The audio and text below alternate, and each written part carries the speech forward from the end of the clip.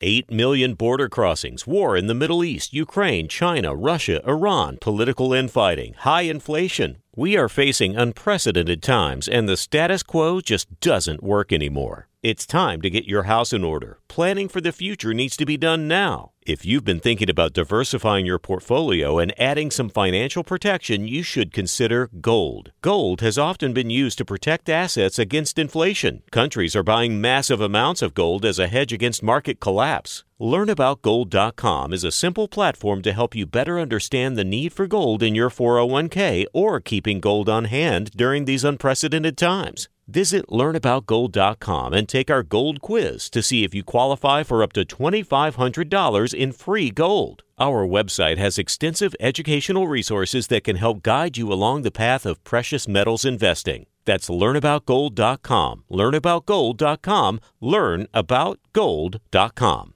Today on the Matt Walsh Show, my What is a Woman college tour gets off to a roaring start. There are a few moments from last night that are worth further discussion. We'll talk about that. Also, the governor of Oklahoma pledges to ban child gender transitions. The movement is growing across the country. Plus, after lots of stops and starts, it seems that Elon Musk will finally take over Twitter, and you can imagine the left is not very happy about that. In our daily cancellation, a new dating app targeting conservatives earns derision from the left. We'll talk about all that and more today on the Matt Walsh Show.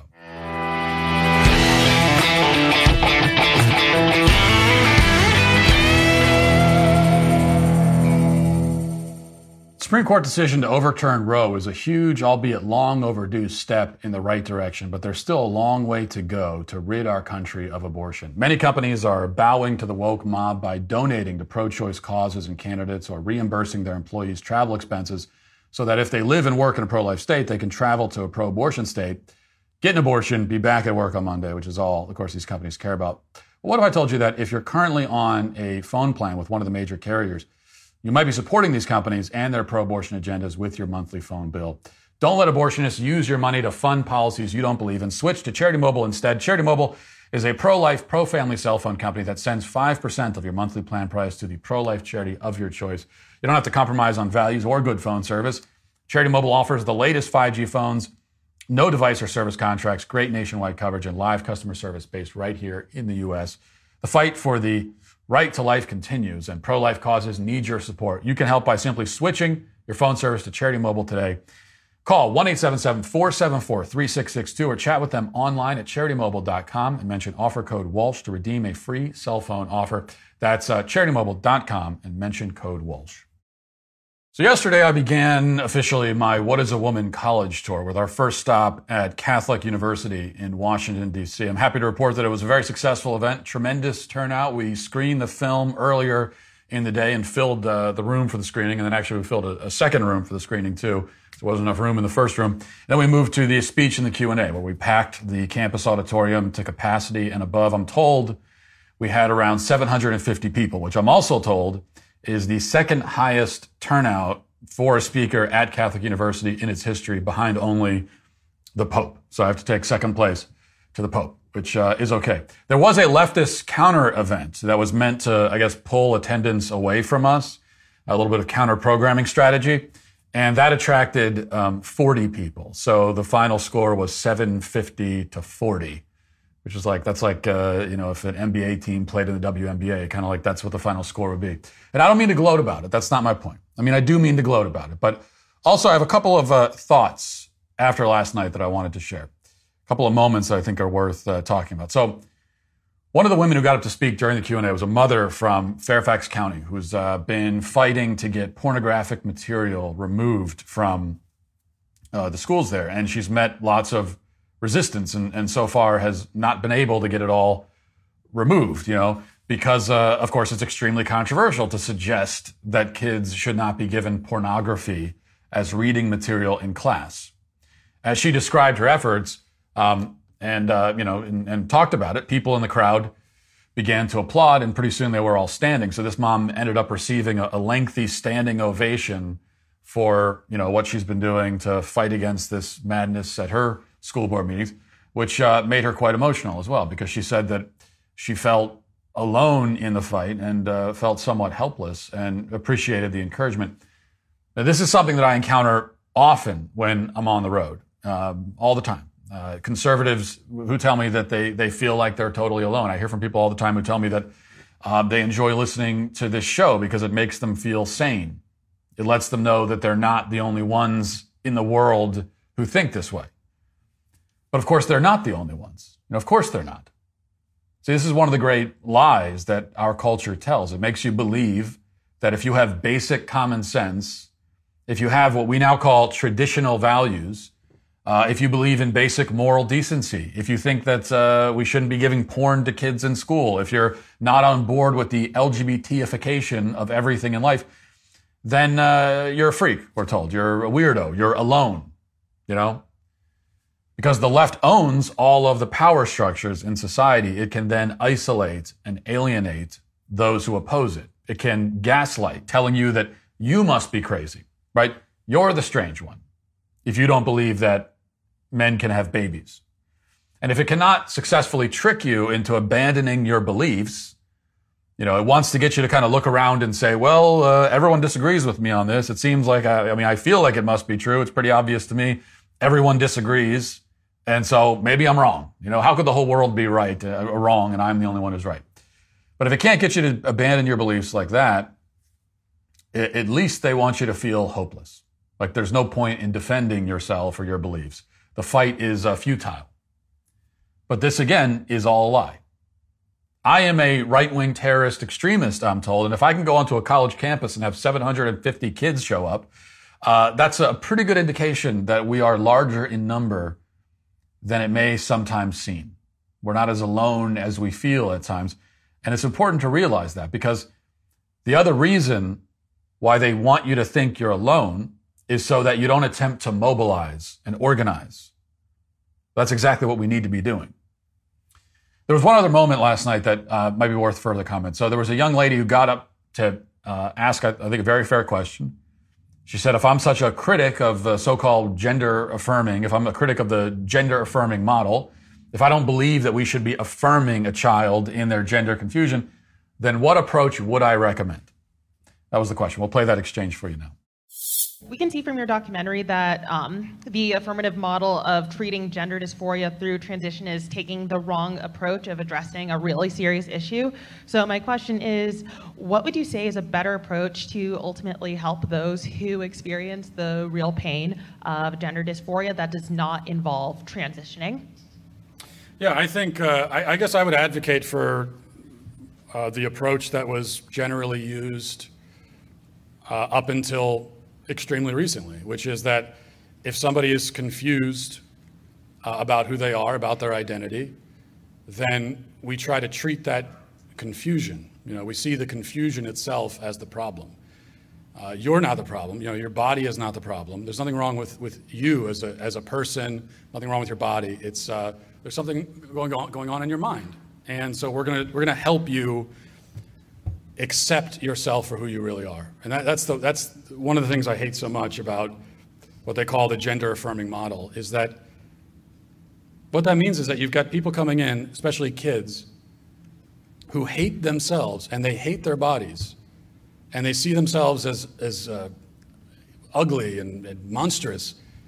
And what they're hearing, and there might be rainbow flags and smiles and everything attached to it, but what they're hearing from the therapist is, you're right. You should feel that way about yourself. And I just find that it's abominable. It really is. And so I would advocate an approach of true self-acceptance. Accept yourself for who you are. If you are a girl, that's a beautiful thing. If you're a boy, that's a beautiful thing. It's a wonderful thing. And it's okay to be that. So what I'm trying to point to there is self-acceptance. See, when I was a kid, self-acceptance was a big deal. We heard about it all the time when I was a kid. If you grew up in the 90s, you were constantly hearing about self-acceptance and you should accept yourself for who you are. It was preached constantly all the time. Love yourself for who you are, they said. And there was a time when I admit I kind of argued against that emphasis because I believed that it breeds narcissism and self-involvement. If you're telling people all the time to focus on themselves, accept themselves. Also, I figured, nobody really needs much help in accepting themselves. I mean, you are yourself. What can you do but accept it? But that was before gender ideology grabbed our society by the throat. Now that it has, self-acceptance takes on a new meaning and new urgency. Because the culture now encourages people, especially kids, to reject and hate themselves. When a child goes to a therapist or a doctor or a guidance counselor, or often now a parent, saying that she feels as though her body is all wrong, that she's all wrong, her very person is somehow wrong, she is then greeted with affirmation. But what are they affirming? They're not affirming her as a self. That's not what they're doing. It's herself that she hates and rejects. So they are affirming that hatred and rejection. They're not affirming her. They're affirming how she feels about herself. They are agreeing with her that herself is wrong, is ugly, is sick, is broken, is in need of drastic medical and cosmetic intervention. She hates her girlhood. She hates who she are, and she's told, yeah, you should hate it. You're not wrong for hating it. Here you go, take these pills. Get this surgery. We will help you destroy the parts of you that you cannot bring yourself to accept. That's the affirmation model. And it is, as I said in the clip, an abominable, contemptible message. Now, the gospel preaches about self-denial as a positive good. But this is not the kind of self-denial that we're talking about, okay?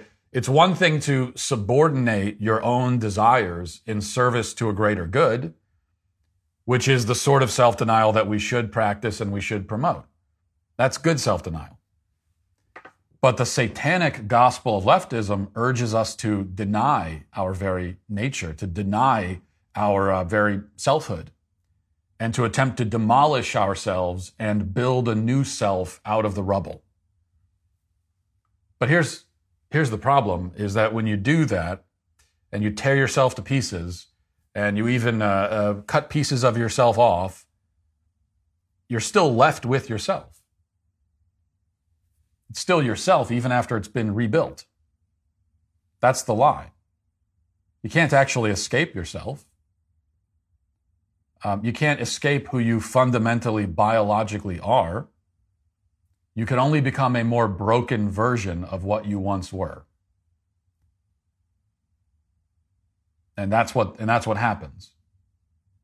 And this takes on a very grotesque and literal sort of connotation, oftentimes when a girl goes in for, quote unquote, bottom surgery, and they are literally peeling parts of her body off to attach to other parts of her body to try to make a new body. But it's not a new body. It's all still you. It's just been rearranged in a grotesque, unnatural, very disordered way. What was once natural and good and functional is now unnatural and destructive and not functional. So what approach should we be taking? It's an approach of self-acceptance. We say to the people who are struggling with this that there's actually nothing wrong with you. There's nothing wrong with who you are. It's good that you are who you are, and you should accept that and love that about yourself, and then help them get there. That should be the approach. Now let's get to our 5 headlines.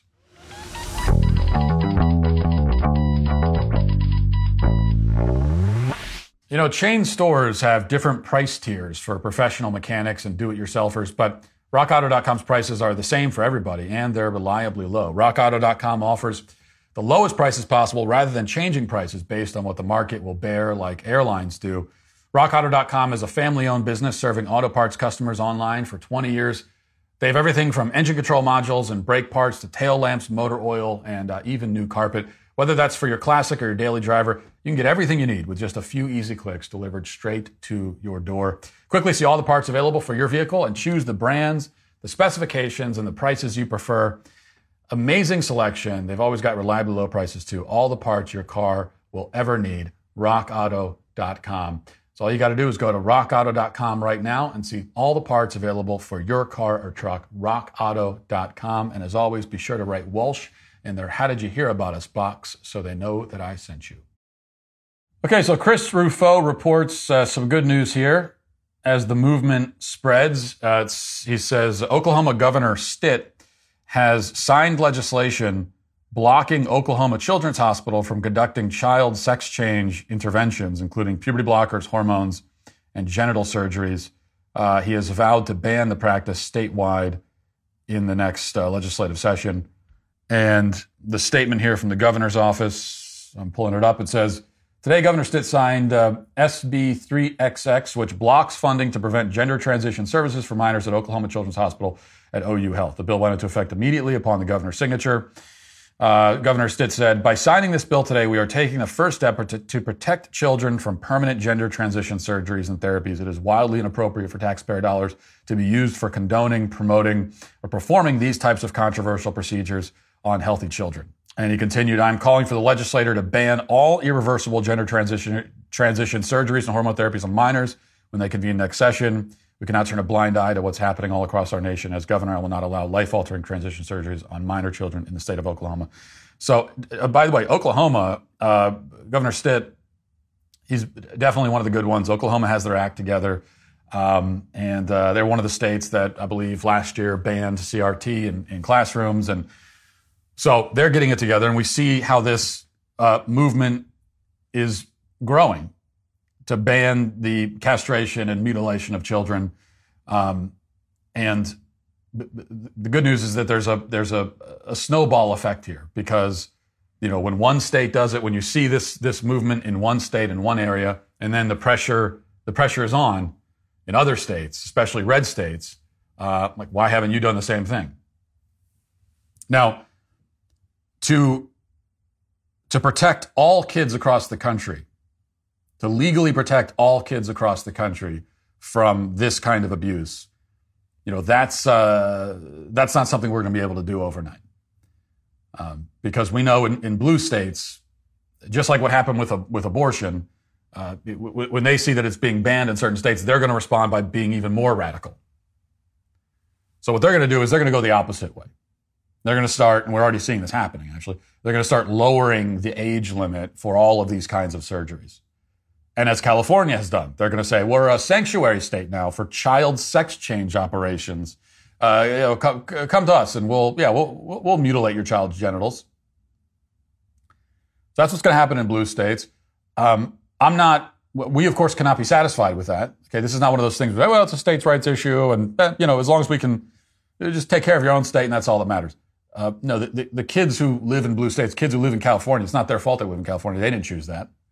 So we're not going to abandon them, but that's going to take federal action. And that means winning back the House and Senate and also winning the White House in 2024. And that also means sending the message to any presidential candidate or any candidate running for the House or Senate that you need to come out fully in support of these laws to ban this kind of child abuse. You know, we as voters need to send the message that we are not going to support you unless you make clear that this will be high on your agenda. But in the red states, before we get there, there's no reason why we can't pass these bans in every single red state. And as I'm always reminding people, one of the reasons they haven't been banned yet is that many average voters in these states didn't realize this was happening. They just didn't. It was unthinkable to them. They couldn't imagine that this was happening. If anyone brought it up to them, they would have assumed that it's already illegal. And now that we're getting the message across that, no, it is happening, I think pressure is building in the red states to ban this, which is good. And it's especially important now as Planned Parenthood gets more and more into the child transition game. So Planned Parenthood, we've cut into their business significantly, not allowing them to perform abortions in many states. And so they're losing a lot of that child murder money. And now what they're saying is, well, we'll try to recoup those losses by, if we can't kill the kids in every state, we can at least mutilate and castrate them. And so here's a video that Planned Parenthood put out, an ad for puberty blockers. Let's watch this. There's no one-size-fits-all puberty experience. If you're trans, intersex, or non-binary, know that you're not the only one feeling confused. For some intersex people, puberty may start later than age 14.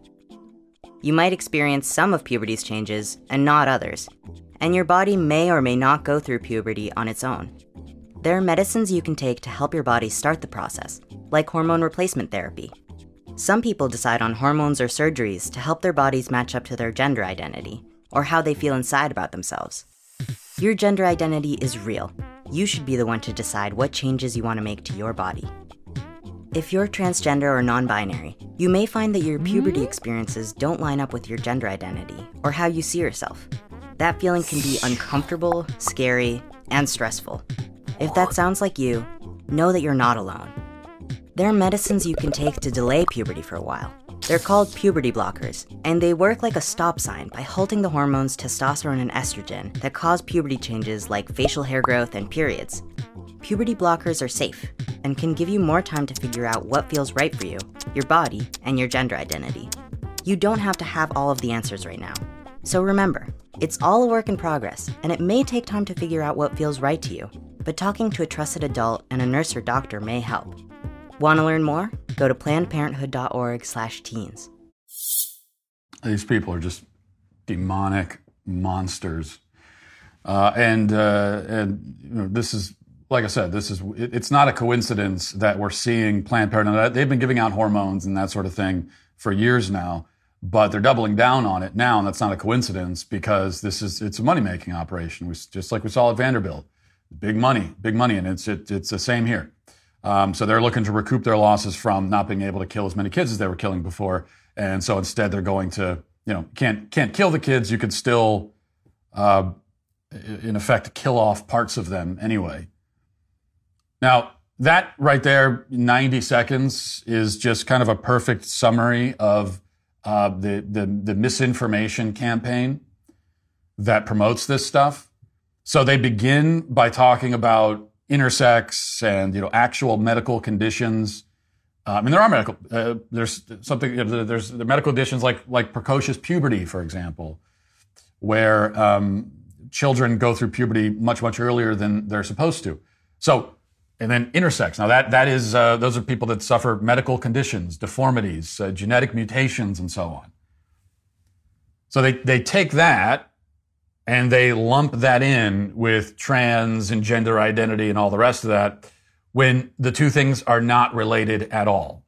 And it is perfectly possible, and in fact, in states that have already banned this stuff, they put things in the law saying that, okay, the medical and surgical gender transition of minors is illegal. End of sentence. If a child has an actual physical medical condition, like, for example, precocious puberty, then obviously you can treat that. So it's not hard to delineate between these two things legally or morally, because they are completely different. The rest of the video is talking about physically healthy children, say a physically healthy boy who is unambiguously a boy. There's no question about that. Everything is physically normal, but he comes into Planned Parenthood, and because he has a certain self-perception, we're going to give him drugs to align himself with that self-perception. And you see this, the notion of selfhood that you get from the left, where, it's almost like there's this constant push and pull and battle and negotiation that goes on between yourself and your body. Okay, it's this very strange sort of dualism that they envision, where yourself is separate from your body. And it's actually possible to distinguish between the two. There's who you are, and then there's your body. Those are two completely different things, they say. And sometimes they don't align. And so there's this, it's almost like this zero-sum game, this battle between the two. And in order to make yourself align with your body, you can take drugs, and it's a stop sign. I always think of new metaphors. Maybe it's pausing music, or in this case, it's just put up a stop sign. You could put up a stop sign and your biology, your nature will obey that stop sign and just kind of hang out there. Okay, I'll stop here until you decide what you want to do moving forward. But it doesn't work that way. That's not how our bodies work. That's not how nature works. Okay, nature is an unstoppable force. You can't just put up a stop sign and say, I don't want this. There are things you can do to stymie nature. There are things you can do to try to evade it, to suppress it. You can do all of that. But you're going to pay a price for it. It's always a trade-off.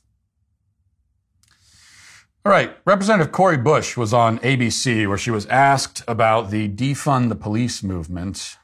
And here's what she said about that. You've stuck by it. In fact, you're one of the few Democrats now who still says, let's defund the police. Are you worried at all that could hurt some of your colleagues going into the midterm elections?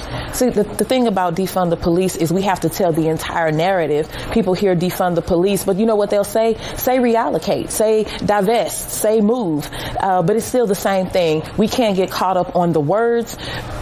People spend more time focusing on the word defund than they spend on caring and addressing the problem of police violence in this country.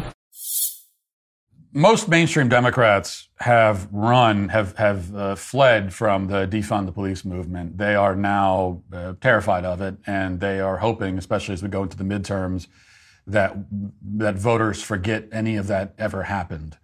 Even though it certainly did happen, and as we've played the clips before, it wasn't all that long ago. I don't know, like a year ago, when every mainstream Democrat, right up to the top, right up to the White House, was coming out in support of defunding the police. And Cori Bush is correct that sometimes they used other language. I don't like the word defund. We'll how about reallocate? Well, we're not going to take the funds away. We're just going to send the funds somewhere else, which seems the same to me. I don't know. So they're running away from it because, as we see, leftist policies. If you're a very naive person, leftist policies maybe can sound appealing in theory. Now, they don't sound appealing to me, even in theory. But if you're very, very naive, maybe they do. I don't know. And so maybe in theory, you might say to yourself, yeah, that sounds kind of nice. So why do we want to send cops into every situation? We'll send therapists. That sounds like a nice idea. If there's someone who's, a bad guy with a gun shooting people, send a therapist there to talk to him. And maybe the bad guy will say, oh, you know what? You're right. I shouldn't be doing this. He'll drop the gun, turn his life around, and next thing you know, he's a heart surgeon. So if you're very naive, you have no idea how the world works, maybe you find that convincing. But then what happens when the leftists are able to take these ideas and bring them out of the realm of theory and put them into action? What you find is just abject misery and disaster, which is why Democrats are running away from it. But Cori Bush is not. So I appreciate Cori Bush, that she's not willing to let this go. And she is going, I think now she has a memoir. She just wrote a memoir. So now she's on. This is perfect timing, really. So now she's doing the media tour to promote her book. And right before the midterms, and everywhere she goes, she's reminding people that, no, we as Democrats, we do believe in defunding the police. I appreciate that from her. Here's the latest Project Veritas video. Andy No reports Tyler Rinn is a far-left teacher who resigned in disgrace from Owasso schools, but now teaches in Tulsa Will Rogers High School, has been exposed in a Project Veritas sting, talking again about indoctrinating students. Let's watch a little bit of this. I don't know how these people I don't know how Project Veritas continues to do this, but I appreciate it. I mean, don't you know by now that you're like, someone sits down with you and they want to get you talking about all your crazy left-wing ideas? Don't you get a little suspicious? And they've got maybe their purse with the hidden camera, right there, pointing right at your face. I don't know, but here's the video. I am an anarchist. The only thing that's a problem here is that House Bill 1775 or something, I can get my license revoked for it, for being too woke. But I think it's, you know what I mean? You're not overly, there's ways to... That's what I mean. Yeah. Like, trust me, I want to, like, burn down the entire system. Wait, just to pause it there. He says, I want to burn down the entire system. Here we have a leftist again pretending to be raging against the system. Well, how can you burn down the system? You are the system. This is what the system is. You represent the system. As someone who identifies as a far-left militant with purple hair and big earrings, you know, that's the system. That is just a perfect representation of the system. So you burn it down, you're burning yourself down. I mean, be my guest. You want to burn down the school system, metaphorically? I'm with you. I'll be right there with you, with a torch, with a metaphorical torch, I mean. Let's keep watching. It, you know what I'm saying? Yeah. And I broadcasted it too much last semester. So yeah. But like, eventually you want to like remove Christianity from, or religion from progressive thought because like religion is inherently hierarchical. Yes, that is Tyler Rinn. He used to teach at the Owasso 8th grade center until he resigned last April after these TikTok videos were highlighted by libs of TikTok. If your parents don't love and accept you for who you are this Christmas, f*** them. I'm your parents now. I'm proud of you. Drink some water. I love you. Bye. I have a rather large TikTok following. Yeah. I'm an authority figure, so I'm going to give out a Christmas message of like, hey, if your parents don't love and support you for who you are this Christmas, them. I'm your parents now. I love you. Drink some water. Proud of you. His TikTok page backdoors his secret curriculum.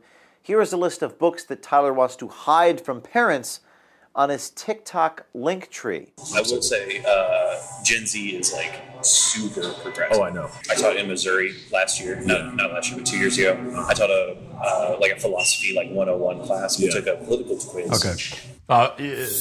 We always hear this from these people that Gen Z, they're super progressive. They're totally on board for this. In my film, What is a Woman, which you can watch if you go to whatisawoman.com, is something we heard from a lot of the leftists we talked to, where they said Gen Z, they're taking you know who gets it? Gen Z, the youngest generation, they get it. They're taking the lead here. And of course, first of all, no, you don't put the youngest generations in a position of leadership. We don't look to the young generation for leadership. We're supposed to be leading them. So that's backwards to begin with. But also, why are they super progressive? Well, because of you. So he's sitting here admitting that he has embarked on this indoctrination campaign, that he's hiding from the parents. And then he says, oh, all these kids, they're super progressive. Well, I wonder why that is.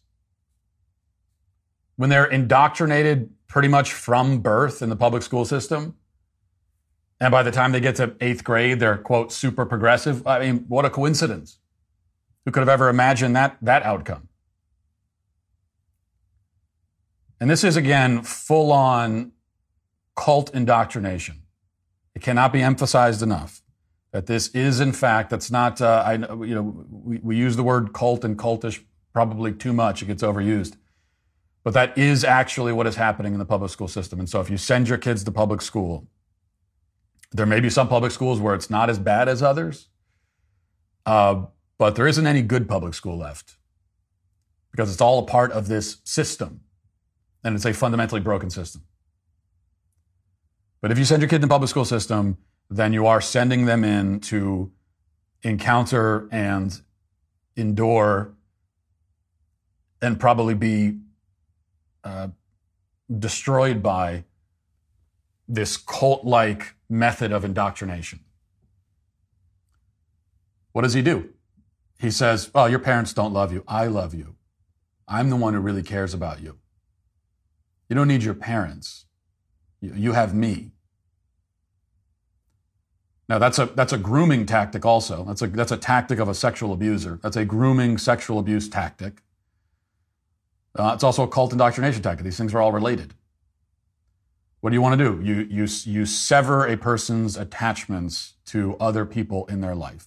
If there's anyone else that a person, the potential cult inductee, if there's anyone else that they look to for advice, for guidance, for leadership, if they are orienting themselves based on anyone else, you want to sever that relationship because you want them looking to you and to the system that you are a part of.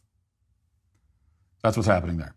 All right, the Daily Mail has this rather pathetic story. It says, Howard Stern left his house for the first time in 2 years to dine with other A-listers, including Jennifer Aniston and Jason Bateman, despite admitting it was too much for the germaphobe. Stern, 68, finally left his $20 million apocalypse bunker in Southampton to enjoy an Israeli meal at Laser Wolf in Williamsburg, Brooklyn, on Friday night after he and his wife, Beth, were invited out by late-night talk show host Jimmy Kimmel. Remember there was a time when Howard Stern was seen as some sort of rebel? He was a kind of provocative, rebellious figure. And now he's this pathetic old man hiding in his mansion for 2 years and only finally, because he's scared, and only finally comes out to have a swanky dinner with A-list actors. Despite being in great company, rubbing elbows with the likes of Justin Theroux and Jon Hamm, the radio host said he was in a panic the whole time. I said to my wife, I don't want to go. I'm in a panic. I don't want to get COVID. I know our president has told us the pandemic is over and everyone is walking around without masks. I still just don't want to get COVID.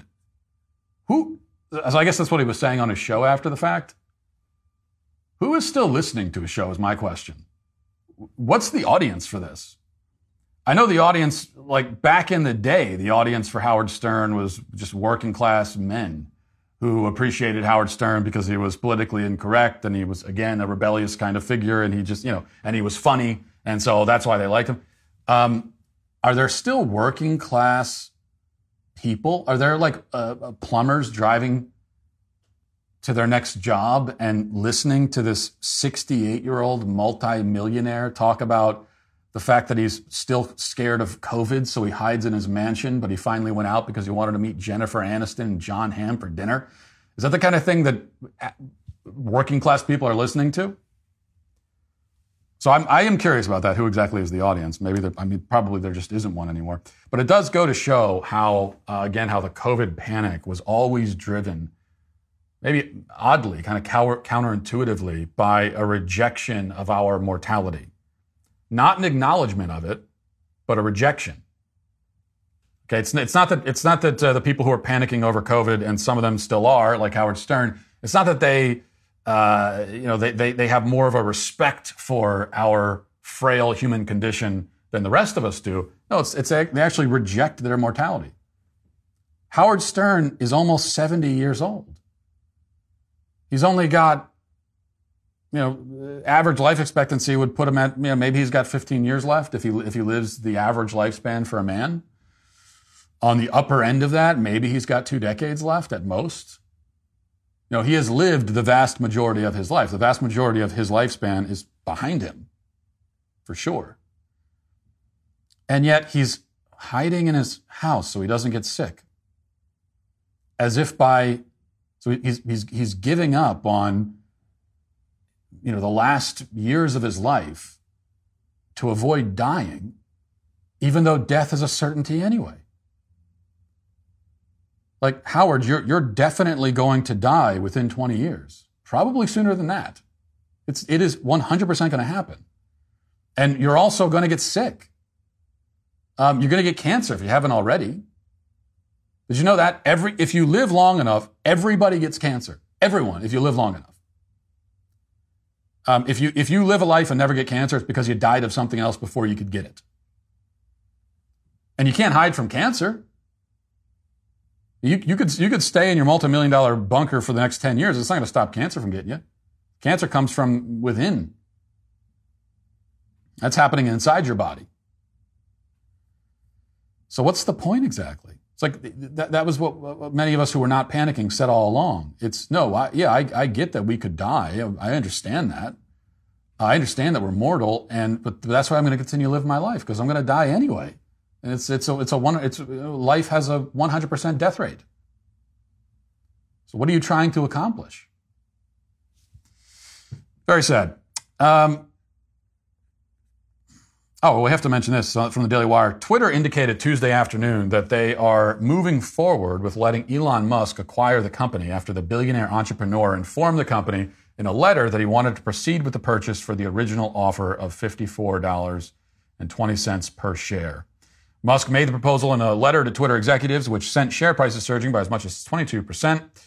The company said in a statement, Twitter issued this statement about today's news. We received the letter from Musk parties, which they have filed with the SEC. The intention of the company is to close the transaction at $54.20 per share. Twitter had been battling Musk in court over his attempt to cancel a previous offer to buy the company for $44 billion. Musk had expressed concern that the actual share of fake accounts on the platform could range as high as 33% rather than the company's reported 5%. So anyway, he was trying to get out of it. But it seems like he realized that he was going to lose in court. And so now Elon Musk is being forced to purchase this multi-billion-dollar company, which, I mean, this is like the kind of problem you can only have if you're the richest man in the world. You're being forced to purchase a multi-billion-dollar company. Maybe, unfortunate for him, works out great for the rest of us. I mean, I couldn't be happier about it. Because it seems as though Elon Musk is actually going to take over Twitter. And I am just going to go crazy on Twitter with the misgendering. I'm going to be misgendering everybody all over the place. And I'm very excited for that. Now, there are two reactions to this that I want to note, kind of representative of the whole. So first, this is from Ben Collins, who's a senior reporter for NBC News. And he obviously is very upset about this. And he says, for those of you asking, yes, I do think this site can and will change pretty dramatically if Musk gets control over it. No, there is no immediate replacement. If it gets done early enough, based on the people he's aligned with, yes, it could actually affect the midterms. If Musk is really taking this site private, there are no real guardrails anymore. Rulemaking can be capricious. He can elevate any idea or person he wants through recommendations and UX choices, and there will be no oversight on this as a private company. This is great for a few reasons. First of all, he's admitting that Twitter suppresses and censors and does it to help the Democrats in the midterms. And what that means is that if they're not able to do that anymore, then it will affect the midterms and it will be worse for the Democrats. But I also love how he says that when Musk takes over, there's rulemaking will now all of a sudden the rules on Twitter will be arbitrary and capricious. Yes, I can only imagine. It's hard to imagine a scenario where Twitter or any other social media company would have arbitrary and capricious rules that are enforced unfairly and unevenly, targeting certain groups of people while letting others off the hook. Can you imagine that? I can't. Nothing like it has ever happened. I also can't imagine this from Robert Reich, Berkeley professor. He says, when multi-billionaires take control of our most vital platforms for communication, it's not a win for free speech. It's a win for oligarchy. Well, once again, I also cannot imagine this. I cannot imagine billionaires owning social media companies. This will be the first one. Elon Musk will be the first billionaire. It's kind of, maybe he's breaking a glass ceiling in a certain way. He's going to be the first billionaire, apparently, really the first rich guy to own a social media platform. Before this, all the social media platforms were owned by working class people. They were owned by, like plumbers, and they were owned by working class people. Facebook, Instagram, TikTok, even Twitter prior to this. The Twitter board consisted of, school teachers and electricians and people who work at Walmart, is what we're supposed to believe anyway, which of course is totally absurd. Now let's get to the comment section. Who makes a Twitter mob fly off the handle with rage? Who's to blame? It's a sweet baby gang. Scott says, Knowles told us today that you two did in fact decide on what the bet would be in your fantasy football game. And he's saying that because you lost, he took your Sweet Daddy title and wants to be called Sweet Daddy Knowles. But don't worry, Daddy, because all your sweet babies know this is just an outrageous lie and we will not acknowledge his self-proclaimed title. Trust Me says, hey, Matt, I've been a mole on Michael Knowles' show and he's actively claiming the Sweet Daddy title and viciously slandering you.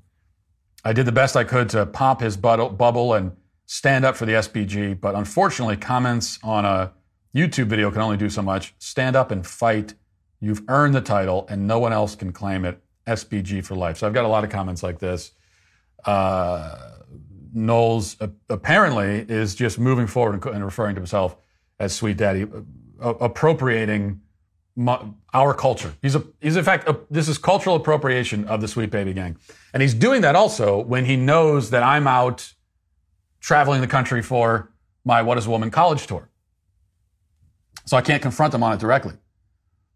But the fact remains that, yes, we talked about a bet for our fantasy football matchup this past weekend. We talked about it, but we never settled on what the bet was. You can go back, check the tape, all right?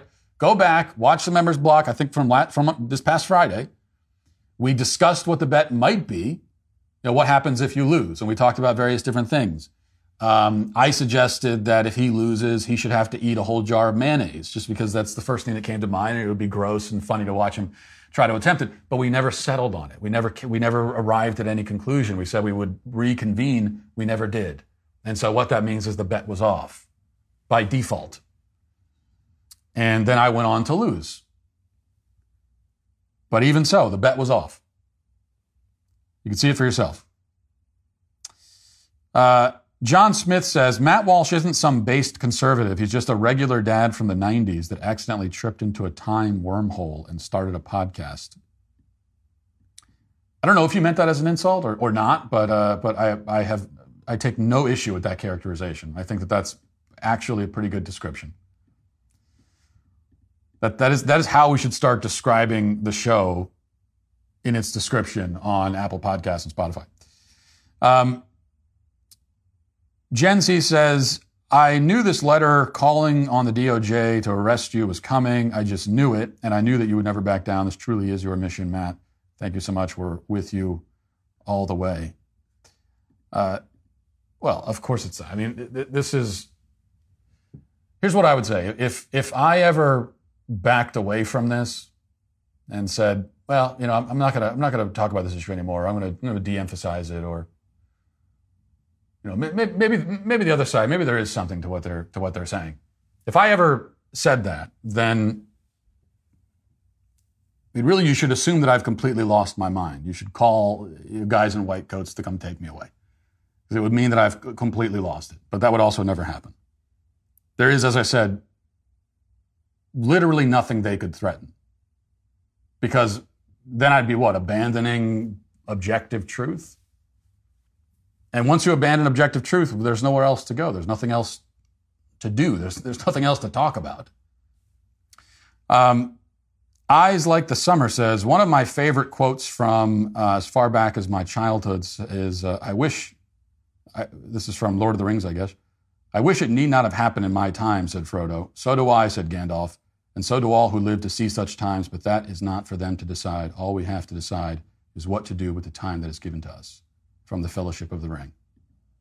A little bit of inspiration there from Lord of the Rings, which I'm fine with. A brand new series is available now on Daily Wire Plus, and it's called Breakaways with Allison Williams. If you don't know the story, Allison was a successful ESPN sideline reporter, but when ESPN made the vaccine mandatory for all employees, she refused to get it for a very valid reason. She was trying to get pregnant and was worried about the potential side effects. Rather than take the risk, she quit. Well, on Breakaways, Allison sits down with athletes who took a stand for their beliefs. The first 4 episodes feature Jonathan Isaac, Nick Rolovic, Enes Kanter Freedom, and Dana White. Those episodes are available right now, with 4 more episodes coming soon. Head to dailywire.com/Walsh right now to become a member and watch the series. That's dailywire.com/Walsh. Now let's get to our daily cancellation. So last week, a brand new dating app launched. It enters into a crowded marketplace already populated by something like 65 million other dating apps, but it seeks to set itself apart by specifically targeting conservatives. Some people from the Trump camp apparently have teamed up with Peter Thiel to bring us what's called The Right Stuff, which is a service which says that it was created for conservatives to connect in authentic and meaningful ways. Other dating apps have gone woke, the website reads, but we bring people together with shared values and similar passions. Now, a commercial for the app went viral on social media last week, and here it is. Check it out. Today, we brought in a group of conservative young women and wanted to get their honest opinions about what they're looking for in the guys they date. What are you looking for in a partner? They just have to be a conservative. Definitely someone that wants to have kids. I like an independent man. Personally, I like the alpha male vibe. I want a man who really loves his family. Definitely someone whose faith is important to them. For me, it's someone who actually wants to meet my parents. Why do you want to date a conservative? For me, at least I know that we're going to start off with some shared values. Well, the conservative men I've dated at least know how to treat me like a woman. In my personal experience, conservative guys have better manners.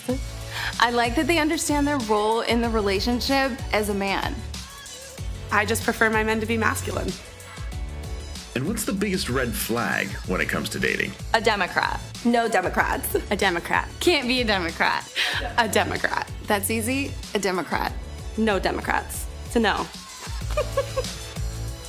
Find the right match. Download The Right Stuff today.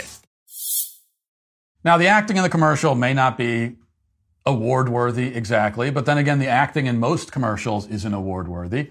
The main point is the concept, and it's the concept that the left has been mocking relentlessly. Almost all of the reporting on the new app is focused on how much people hate it and are making fun of it. The Independent reports, quote, people are mocking new conservative dating app, The Right Stuff. And the article helpfully documents some of the lame jokes that trolls have made about it. Quote, conservatives are such dorks launching a dating app called The Right Stuff, one person tweeted, while another said, The Right Stuff dating app sounds like the stuff nightmares are made of. Can't wait to not sign up, someone else joked. These are apparently the best insults they could find for this article. Proving yet again that although leftists may love to troll, which is a passion that I, in fact, share with them, they are really not very good at it. Meanwhile, the Daily Dot reports, quote, some had a hard time believing that most young women looking for love would be content with the type of relationship dynamic this ad suggests.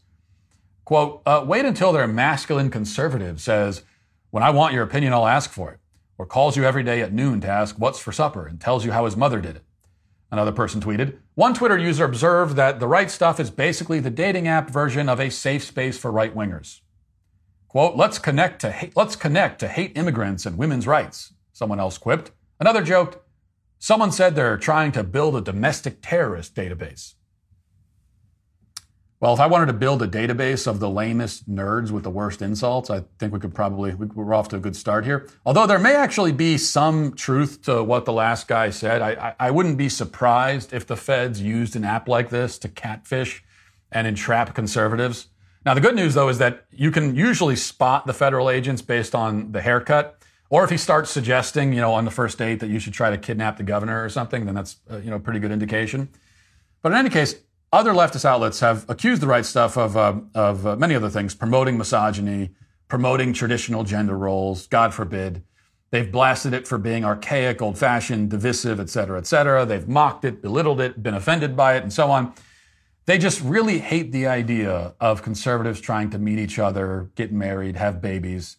They really do hate it. The Daily Show with Trevor Noah got in on the action this week with a painfully unfunny skit ridiculing the conservative dating app. On the bright side, the bit did extend Trevor Noah's perfect, unbroken streak of unfunny jokes. And he just announced that he's leaving The Daily Show, apparently, soon. So it looks like he'll retire with a batting average of 1,000 when it comes to being painfully witless and unfunny. So congratulations to him. It is an impressive accomplishment. But there are a few things here, a few points to make, I think. First, you have to keep in mind that the people who make fun of things like this are, almost without exception, single, childless, and lonely, and likely destined to always remain so. Much of what drives so many people in our society today is the fact that they are lonesome and miserable, and they want you to be lonesome and miserable too. It's one of the universal, timeless facts of life. Misery loves company. Why does misery love company? Well, because miserable people tend to believe that happiness is kind of graded on a curve. So if they can make everyone else less happy, then their own happiness score sort of is raised when compared against the average. Now, the math doesn't really work that way, but that won't stop them from employing that strategy anyway. In fact, they will not only try to steer you away from things that will make you happy, but will even try to convince you that you are unhappy when you aren't. So, for example, ever since I announced that we have another set of twins on the way, I have heard many nasty comments from trolls insisting that I cannot actually be happy as a married man with 6 kids. The idea of finding contentment and joy in a life of service to my wife and children simply doesn't compute with these shallow, flimsy, self-centered little nothings.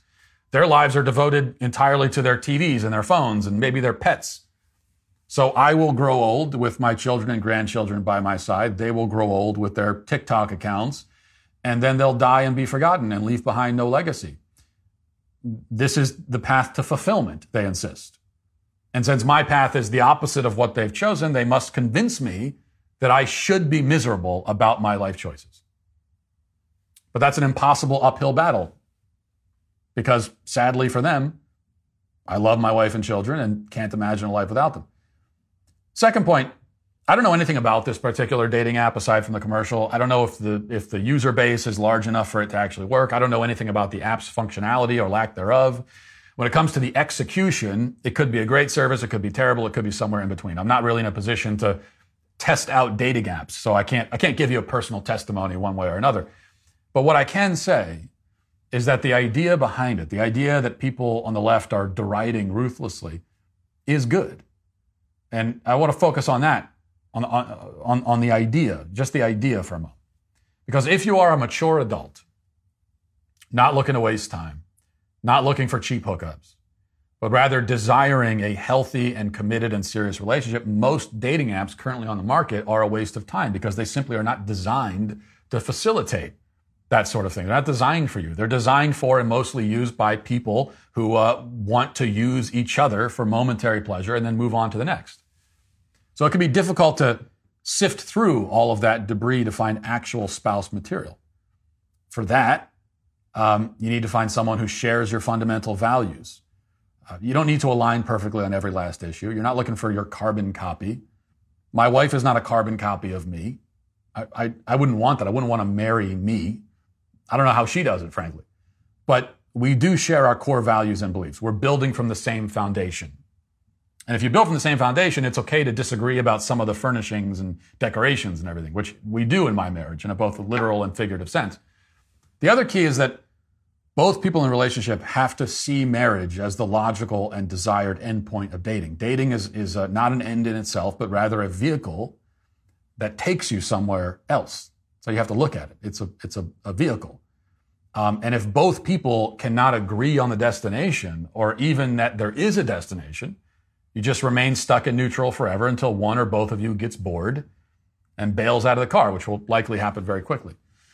And finally, the man in the relationship must embrace his role as a man and the woman as a woman.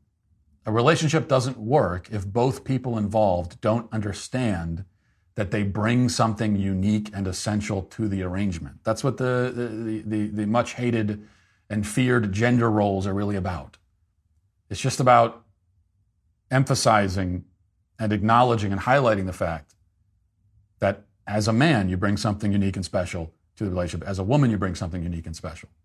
By rejecting sex differences and gender roles entirely, people in romantic relationships make themselves redundant and useless with no idea about what they're supposed to do or why. Confusion and paralysis sets in, and then the whole thing breaks down. So, it certainly is the right approach, the right stuff, you might say, to go into the dating scene looking for someone who shares your values, who sees marriage as the end goal of dating, and who embraces their masculinity as a man or their femininity as a woman. Now, whether this particular dating app will successfully facilitate all that, I don't know. But I do know, certainly, that the leftist critics in this case are today canceled.